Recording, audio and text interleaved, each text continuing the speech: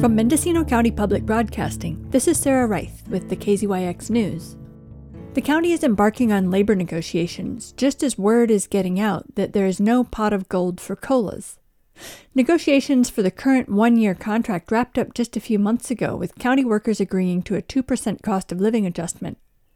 At the Board of Supervisors meeting on Tuesday, the board received a preliminary budget report from the executive office saying the budget can be balanced with $7 million in one-time funds, but no increase in the COLA.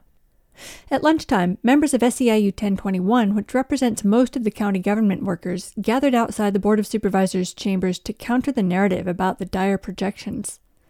They've been holding small, informal rallies around their workplaces at lunch all week. Union members from at least 3 other counties were on hand, some of them wearing purple shirts with an image of a coiled snake and the phrase, "We'll strike if provoked," emblazoned across the back. They say it's a common strategy for counties to claim there's not enough money to satisfy worker demands at the turn of the fiscal year. Hi, my name is Connie Lehman. I come from SEIU Local 1021, San Joaquin County member. I also serve our union team as chapter parliamentarian. And last year we were in bargaining, and I know how hard it is. The county says they don't have any money. We know darn well you do. Matthew Jensen is an intern with SEIU 1021 in Sonoma County. And we keep hearing that our workers in Mendocino County are going to Sonoma County. Is there stuff going on in Sonoma County that is a little better than it is here? I think in Sonoma County we know how to fight. We started in August at the bargaining table, started training and getting ready. I think that it took months and months. We heard the same story that the supervisors in Mendocino County are saying, that there's no money. But we know there is money. In about October, we had said that, hey, we need everybody to the table, that there is money. We found the money. Here's where it goes, and pay us. The board is scheduled to adopt a budget during hearings on June 6th and 7th. Patrick Hickey, the local field representative for SEIU 1021, was skeptical about what he heard during the preliminary budget report. I mean, sadly, this seems to be something we hear every time we get ready to start negotiations. They start their doom and gloom scenarios about how hard up the county is and how there's no funding and they just can't manage to provide their staff with what they need just to stay afloat, to tread water, to not fall further and further behind. We have been looking, as we've been able to, the economic information that's available from the county. That's been a very challenging process because so much of it has not been available. But we do know that there are funds available. Their general fund reserves are the highest they've been in many, many years. So it's not really a question of can they afford to take care of their employees or not. It's a question of priorities. Are they willing to take care of their employees? Are they willing to put their employees first? They did this last year too, and it's really irresponsible from our point of view.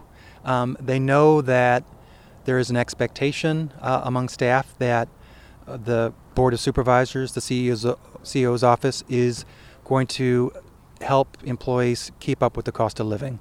Right, we're looking at currently, I think, a 5% inflation rate right now. If they come to the table again like they did last year and say we're not going to give you anything, county employees are not going to accept that. It's just not going to fly. And there was some talk of either letting some employees go. Yeah, whenever any of the board members say that, a lot of county employees burst out laughing because they're in departments and units that have anywhere from 25 to 40% vacancy. So they don't have enough people right now to do the vital and mandated tasks that they're required to do. So unless the supervisors are willing to roll up their sleeves and start working 5 or 6 different county jobs that have to be done, there's no fat to be cut. We're cutting muscle and bone at this stage. So it's not a realistic claim on their part. There are other things that they can do. There's other funding that's out there. There's a lot of different revenue streams that they're not effectively pursuing that they've been talking about for a long time, but just have not put the resources and the energy and the focus to making those things happen.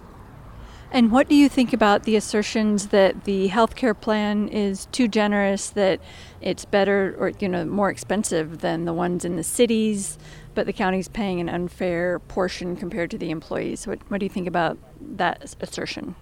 I mean, they're certainly not paying an unfair portion, and in many counties pay the entire cost of the health plan for their employees. Here in Mendocino, there's cost sharing, so employees do pay.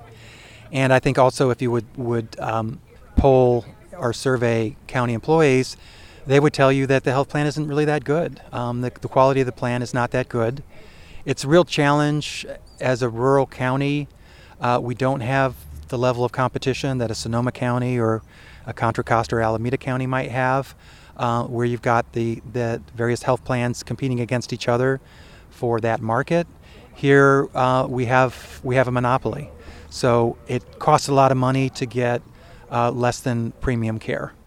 The current contract expires at the end of June. You know, we finalized last year's contract halfway through the year, so we're right back in it, and I'm worried that with the way they're talking and the uncertainty going forward, that we're looking at another one-year agreement, and we're just going to be in perpetual contract negotiations with the county, when it would be much better for them to be able to focus on doing a lot of other crucial things that need to happen. For KZYX News, I'm Sarah Reith. For all our local news, with photos and more, visit kzyx.org. You can also subscribe to the KZYX News podcast, wherever you get your podcasts.